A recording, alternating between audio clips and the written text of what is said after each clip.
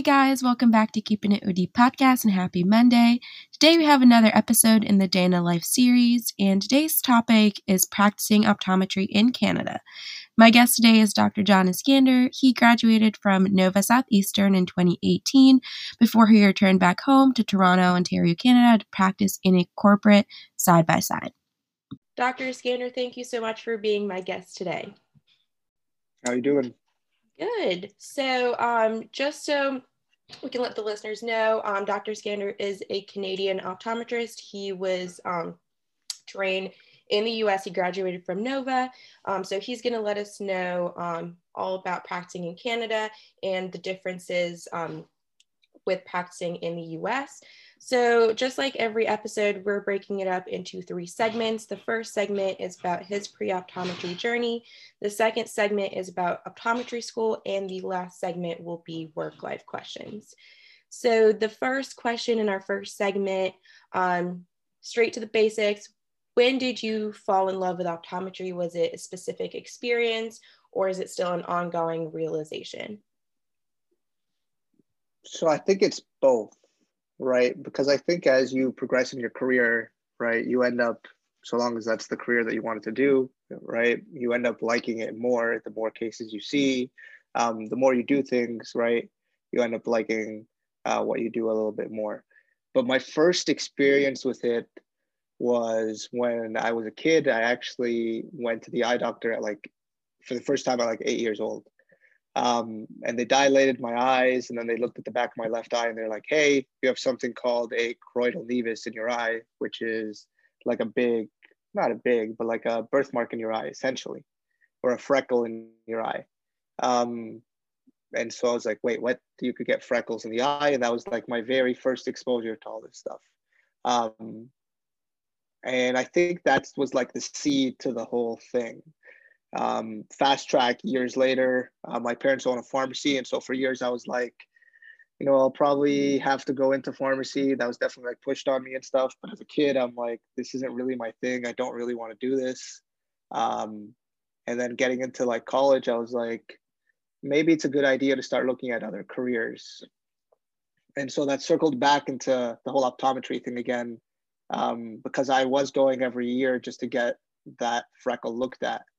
And then I finally was like, hey, how about we actually look into this, after I shadowed a whole bunch of different things and realized, hey, this really does fit my personality. It is a great career. And so I went with it. Yeah, you're right. Did that affect your vision at all, just out of curiosity? No, absolutely not. If I never went to the eye doctor, as long as nothing bad happened, I probably would have never known. Oh, wow. Right. So where did you earn your bachelor's degree?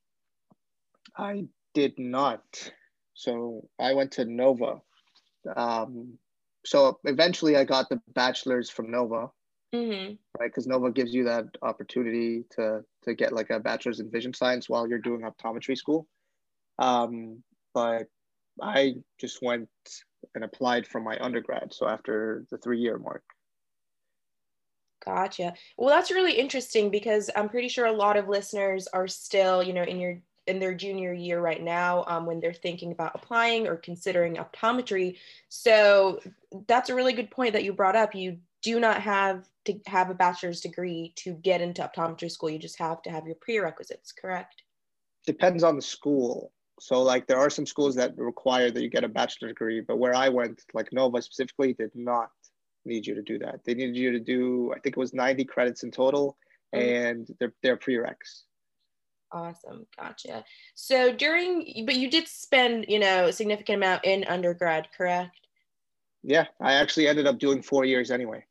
Okay. I just never finished up my degree because I switched into a different program.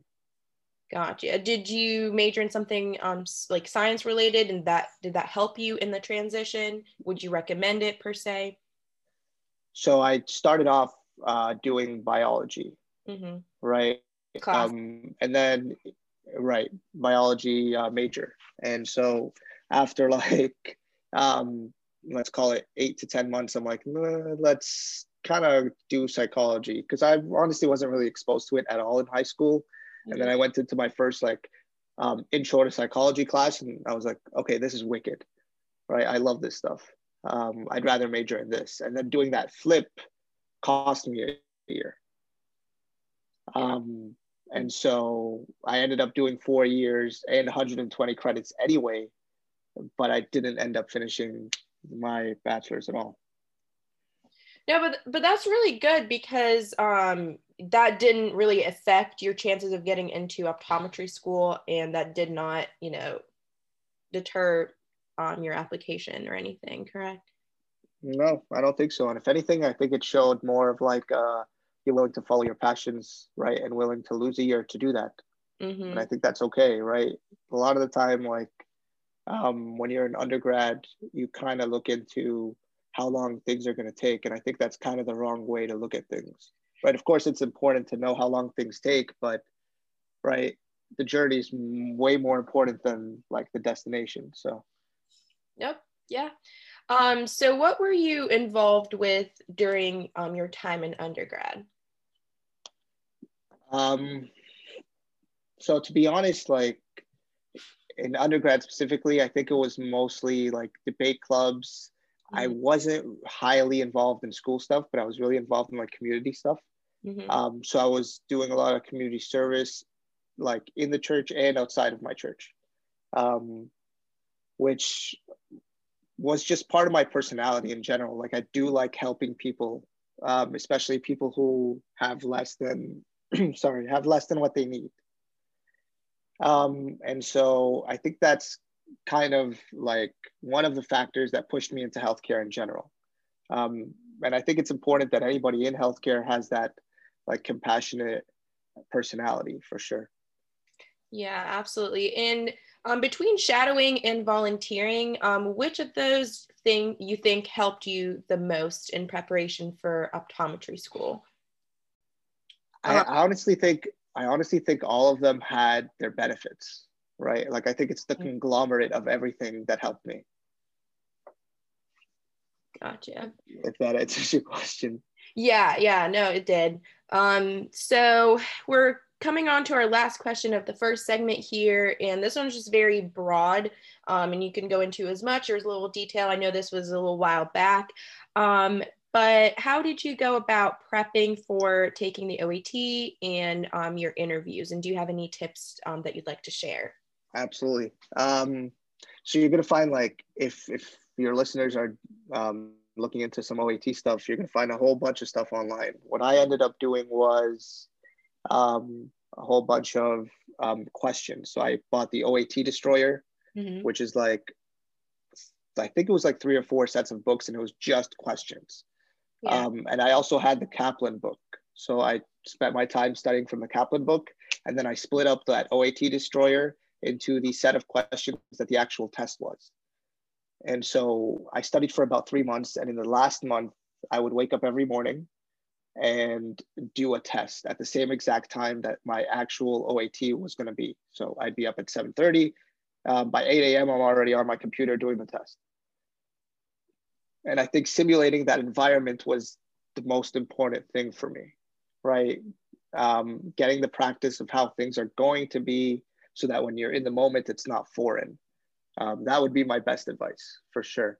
The other thing would be do your best to try to figure out exactly how you learn and use that to your advantage, right? Whether you're like a reader, right? You prefer to take notes maybe, or you prefer to listen to lectures and take notes that way. Or if you rather see it visually and listen to it and take notes, or if you just need to listen and that's it, whatever the case may be, right? Use that to your advantage for sure. Yeah, and those are good habits to have to kind of prepare you transition to grad school. Just knowing your learning styles and how you can absorb the material more efficiently. That's definitely something that you need to kind of pick up early on so that you don't struggle in the transition for sure. Right, absolutely. For interviews, I would say just find a whole bunch of like questions that you could find online for different like school interviews and just answer that truthfully, right? And don't try to like fake who you are. right? Because the whole point of the interview is to try to figure out who this person is. They already know, right, your scores. They already know your community service stuff. They have your letters of recommendations. The whole point here is to try to figure out who this person is, right, via like a 20 or 30-minute chat, whatever the case may be. Mm-hmm. And so, right, they're going to ask you some really basic questions for the most part, unless there's something glaring on your application. And right, just answer them truthfully and just be yourself. That's probably the biggest thing that you can do. Yep. So we are transitioning over to the optometry school related questions. So you're from Canada. So what made you choose Nova other than any other school? Did you apply to other schools, or were you set on Nova when you applied? So I don't know if you know this, but there's only 2 schools in Canada for optometry school. Mm-hmm. Right? One of them being exclusively in French. Okay. So unless you speak French, you have one option in the whole country. Mm-hmm. And so it becomes super competitive, obviously, for that reason. If you're going to apply like against everybody else in the country, right, it's like really hard to get into. And so you'll notice that a lot of Canadians end up going to the States for that reason. And so I applied to a whole bunch of schools in the States when it became really difficult to get into like Canada. And I did a few interviews, and I ended up at the one in Florida. And I remember, this is pretty funny. I remember when I was interviewing, right, somebody that was talking to us about the school came and said, hey, wherever you go, right, you're going to end up getting your degree. Mm-hmm. Why wouldn't you want to live in Florida for 4 years? And so that just like resonated with me. I'm like, yeah, that sounds great, actually. So I figured, yeah, 4 years in Florida, right? Sunny weather. I've been in Canada like my whole life. So, right, it's been cold in the winter, right? It'd be cool to, right, have a beach right beside me, 10, 15 minutes away whenever I need it. So I figured might as well go for it. Yeah, I think it's also important to remember that your environment is a big part of your experience in optometry school, and it's going to affect your performance overall. If you're in a place where you're sad all the time and you're not, thriving and, enjoying your time there, you're not going to do as well, or, you're not at your highest potential. So, right. Absolutely. So the next question is usually, transition from undergrad to optometry school, but to you, it's also the transition from Canada to the US. So what was the transition like? What were some things that you wish you'd known sooner? Also for all the Canadian listeners, what are some things that kind of shocked you when you first moved to Florida? And also you can talk about the transition from like an undergrad course load to optometry school and how that was right. different. Yeah. I think the biggest thing that like kind of shocked me was my first year optics class. And so of course curriculums differ across like states, I'm sure. But the curriculum definitely differs between Canada and the States in that like I was sitting in that class in optics 1 and optics 2, and it was like stuff that I had seen in high school and had already been tested on in high school. And so like I just found it really funny that, right, there are certain classes where I've been exposed to the material a little bit sooner than, my American classmates, and then other classes where they've been exposed to material, right, way more than I have. And so that like kind of shocked me, of course. Like it's almost like we weren't on a leveled playing field, even though we took the same classes, just because there was a border, right, that divided us. And I think eventually, like after that first year, we all ended up being on the same playing field, right? Because, right, at that point, like you're all in classes that this is material you've never been exposed to before. But prior to that, right, I found that really interesting that like, there are certain classes that they're better at and certain classes that we're better at just because of the nature of curriculums across countries and borders. So that was cool. I think the transition moving to the States, I mean, I personally liked it, right? Going out of your comfort zone a little bit, leaving, right, where you've been your whole life to go somewhere else, somewhere that's completely different. Toronto's nothing like Fort Lauderdale, Miami area. Like they're not similar at all. Um, and so I personally like the change, and I think it's really important that right in like those years that you go outside of your comfort zone a little bit for sure. Um, Curriculum wise, I mean, anybody that you ask, I'm sure is going to tell you, hey, the curriculum's super rigorous. Like it's not like an easy program by any means, but um, you just have to time manage, right? That's probably the biggest thing here. Making sure that you spend your time, like the allocated amount of time that you need for every course, and making sure that you're doing other things outside of school, right? That's one of the biggest things. Getting like other activities in so that, you know, your mental health is great as well, because it is a really difficult program, and right, it's going to take a lot of time from you for sure. Absolutely. And you kind of beat me to it with, the time management and prioritizing your mental health. So throughout your time in optometry school, what are some study habits that you think helped you get through school that you'd like to share? Yeah, absolutely. I'm more of a reader, learner, like in the sense that I prefer to like see words and write down my own notes based on that. Mhm. And so I knew that going in from my time studying the OAT, which you had mentioned before, right? That's what makes it like really crucial, because you actually spend the time prior to actually learn how to study so that when you go in, you're good to go, just like you said. Um, and so I right would go to class, come back home, and end up reading the notes and just writing down my own notes based on that. And I thought that was really helpful. From like a student perspective, Yeah, what are some resources that the school provided you, and did you think those helped you, or were they nice to have, or were you okay with or without them? I think the biggest resource that school provides is classmates, for sure. Um, because everybody's on the same boat, right? Like, yeah, it's super hard, but we had about 100, just over 100 students in our class, and like all 100 of you are doing exactly the same thing. So it's almost like I guess it depends on your class, but my class wasn't really super competitive. Like, of course, there's the drive for competition, Mm-hmm. but it wasn't like undergrad in any way, right? You're all in this together. And so um, there's a lot of like help from classmates, and you're all studying the same material, right? You can always go to any classmate for the most part, and you can ask them for help if you need it.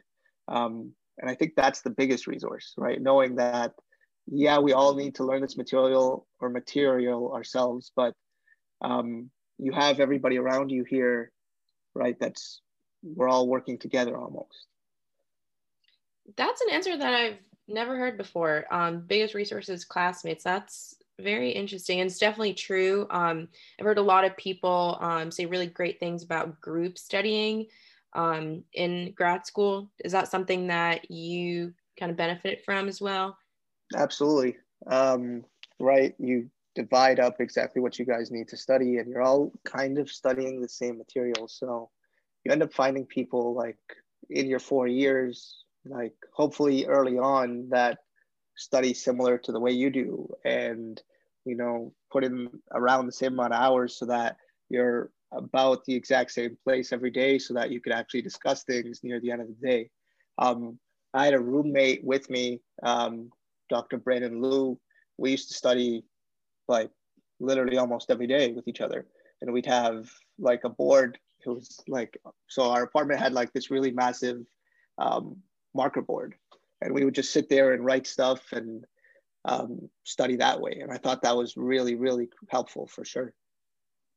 Yeah. So early on in the conversation, you mentioned how, classmates weren't super competitive and you guys were kind of in the same boat. So when it came time, during your fourth year to decide whether or not you wanted to go on and pursue a residency, did you end up doing one? And what are some pros and cons did you kind of look at in deciding of whether or not you think residency could be a good option for you?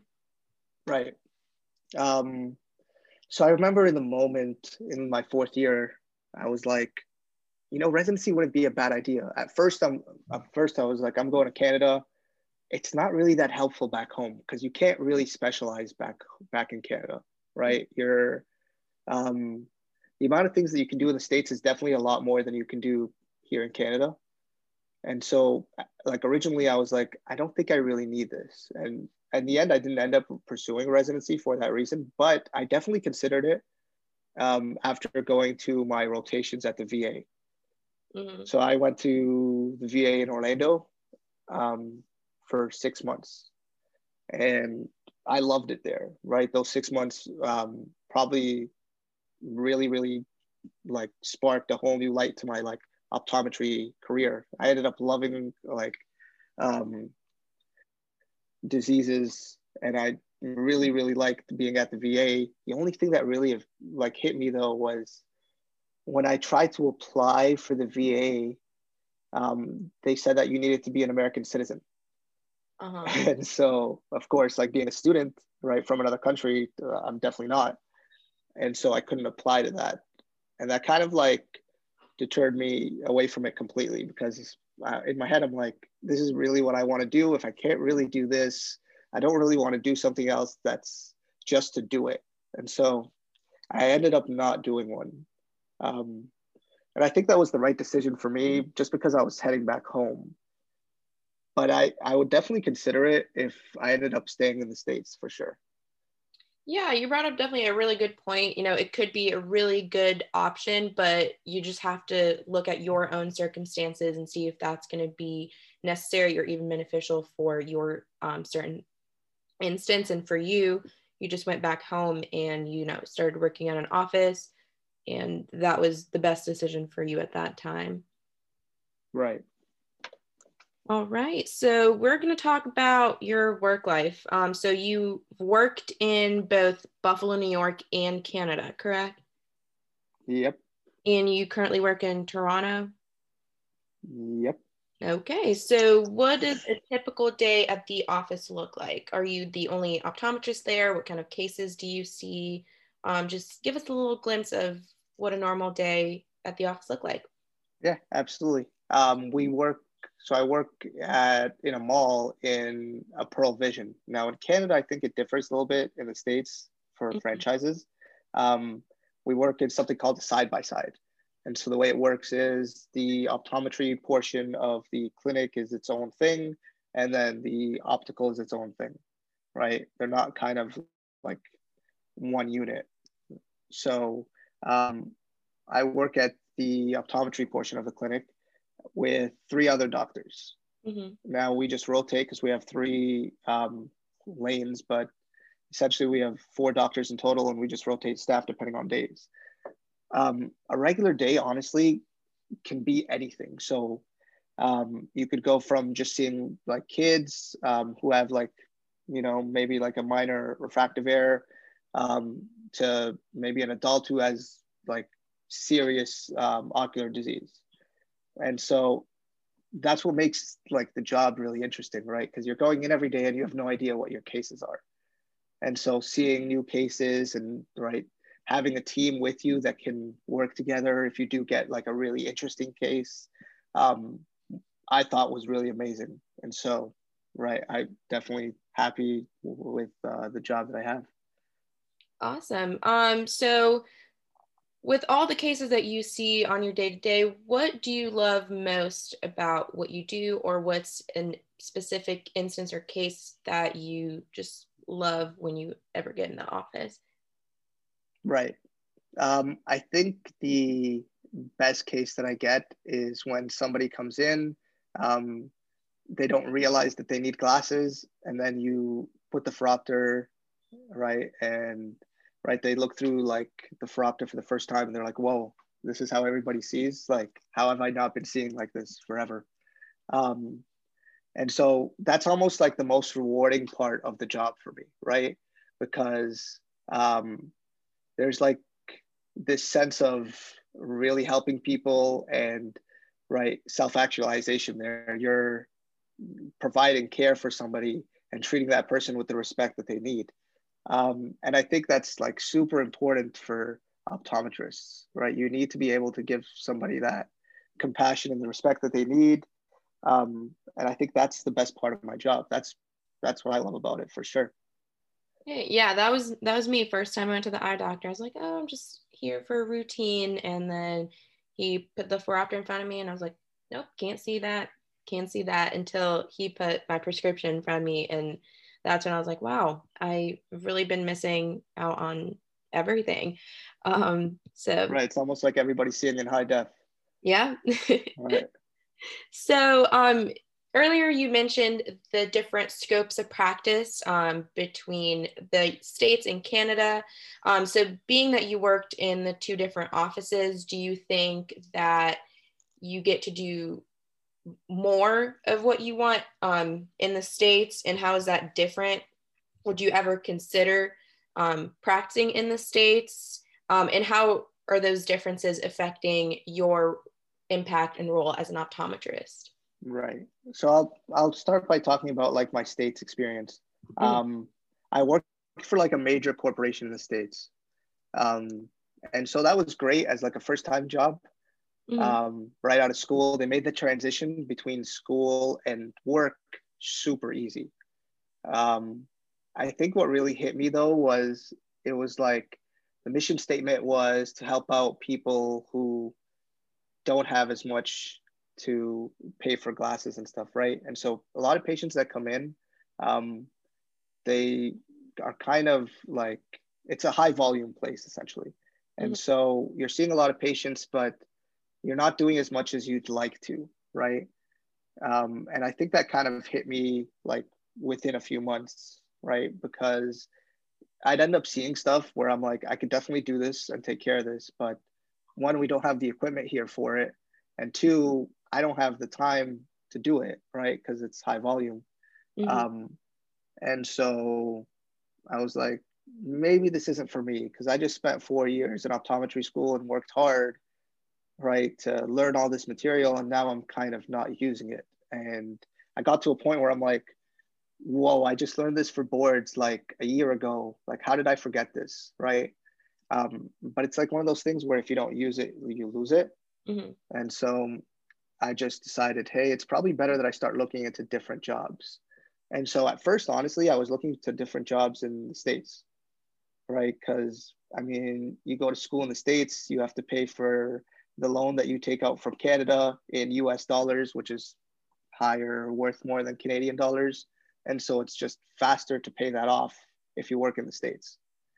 And so I was looking for jobs in the States, and then I realized, well, I could go back home and I could find a job where I'm doing kind of what I want to do. And even if I get paid a little bit less to do it, I'd rather just be right doing more and using the education that I have to right help out people versus kind of limit that education so that right it fits with like whatever corporation I'm working for.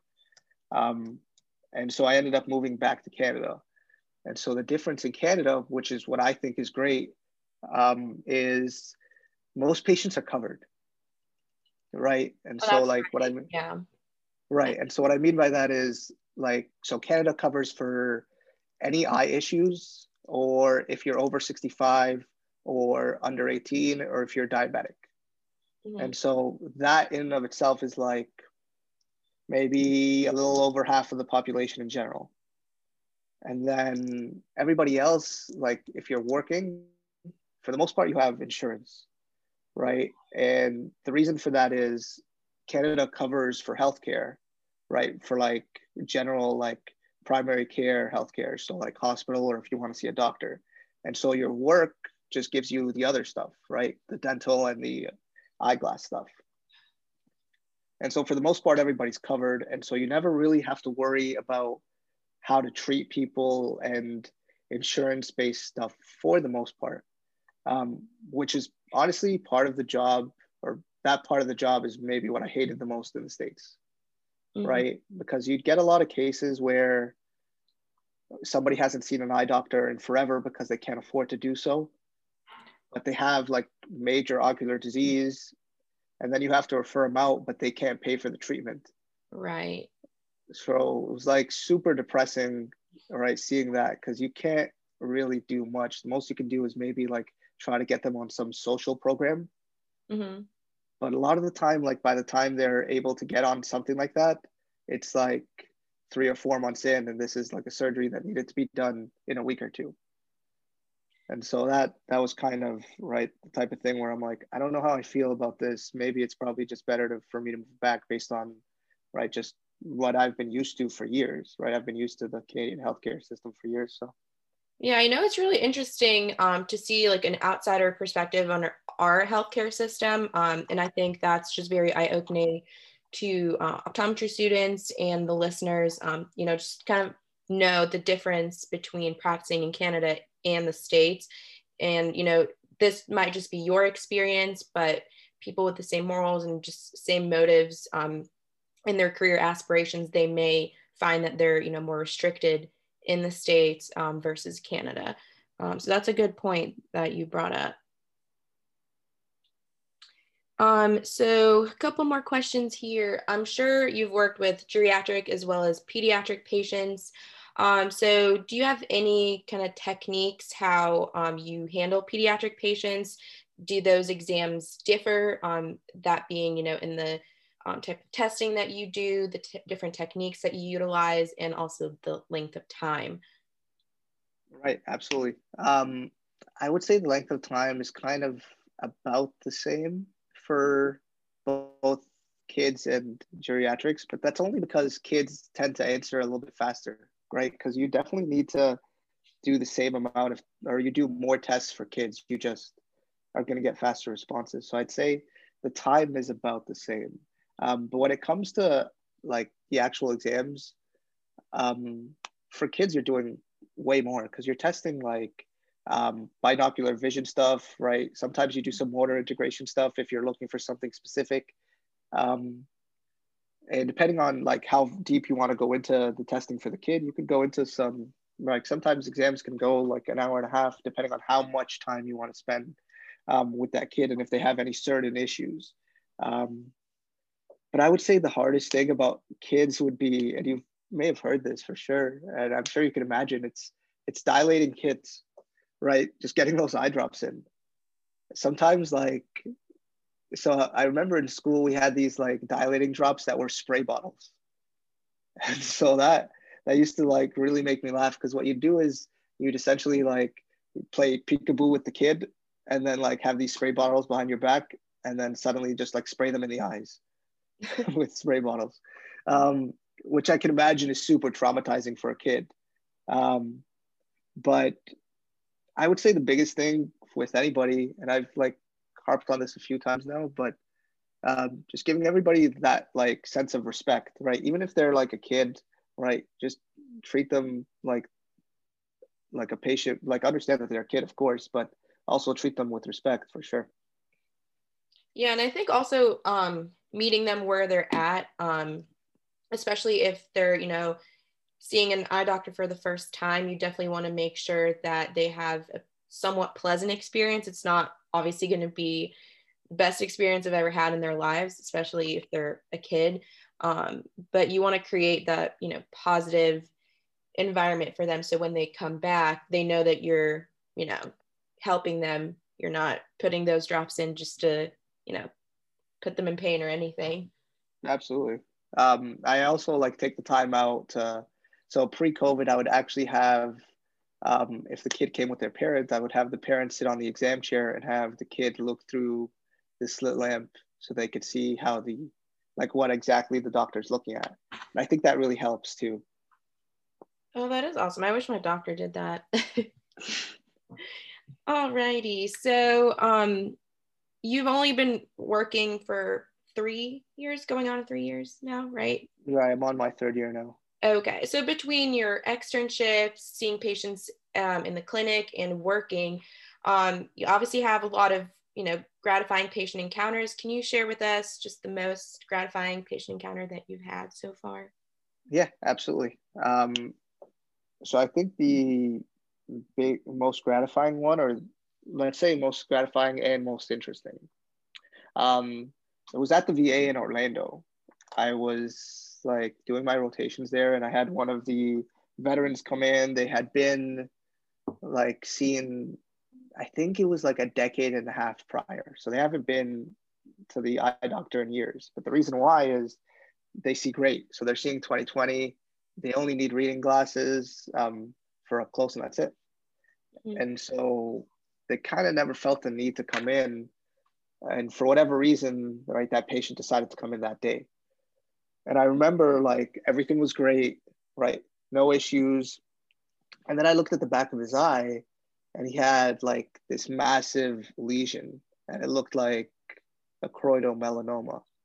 And so for your listeners, that's essentially like cancer in the eye, right? But it was like outside of any area where it could affect his vision directly for now. But it was big enough where it was definitely urgent to be taken, like it needed to be taken care of immediately.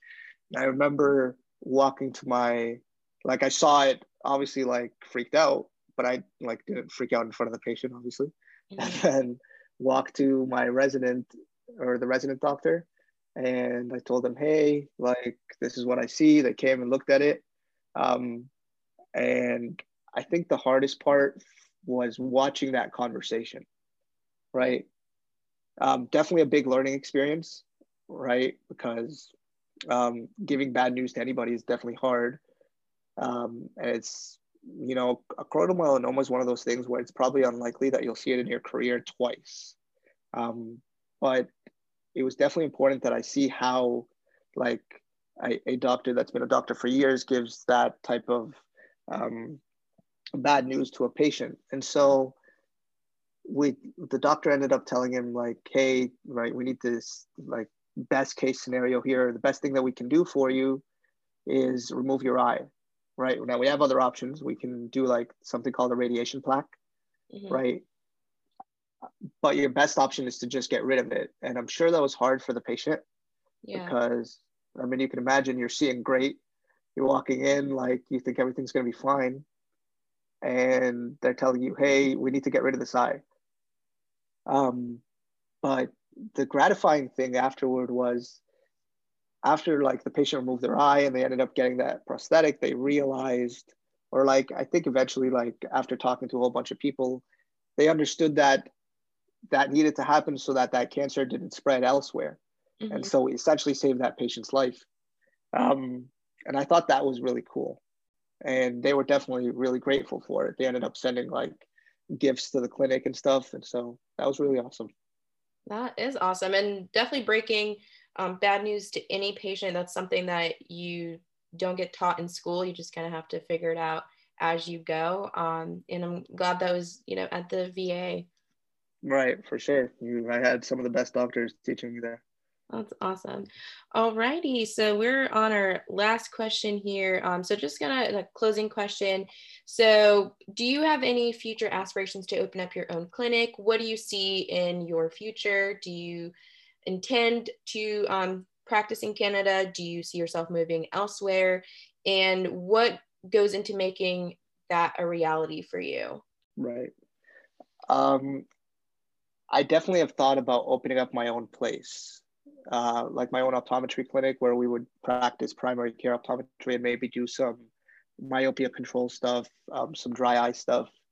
The only real issue here in Canada, because that's most likely where I'd consider opening up, maybe around the Toronto area, is things are kind of on lockdown here.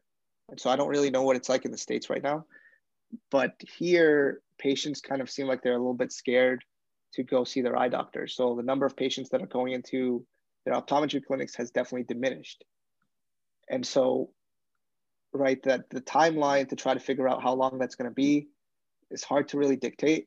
And so it's hard to really know when to open up because you wouldn't want to open up at a time where, right, patients aren't going in to see their eye doctor. It's not kind of the best like business move. And so I definitely have thought about it. It's just trying to figure out the timing nowadays, right? It makes it's like an added level of difficulty to the whole thing. But it is something that I have thought about. I have thought about moving to the States too.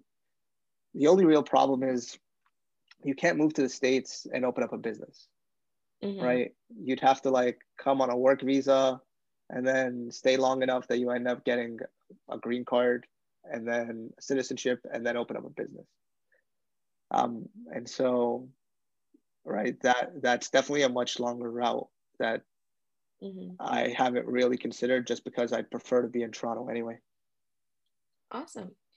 Alrighty, Dr. Skander, thank you so much for taking the time to be our guest today. This was a very insightful episode, and we loved getting to know what it's like to practice optometry in Canada. Absolutely. So that is all for this week's episode. I hope you enjoyed listening to it and learned more about practicing in Canada. Make sure to follow the podcast Instagram at keepin.it.od and direct any collaboration inquiries to my email, keepinitodpodcast@hotmail.com. And I will see you right back here next week with a brand new episode about all the nitty-gritty of private practice optometry. And as always, we will be keeping it OD. Thank you guys.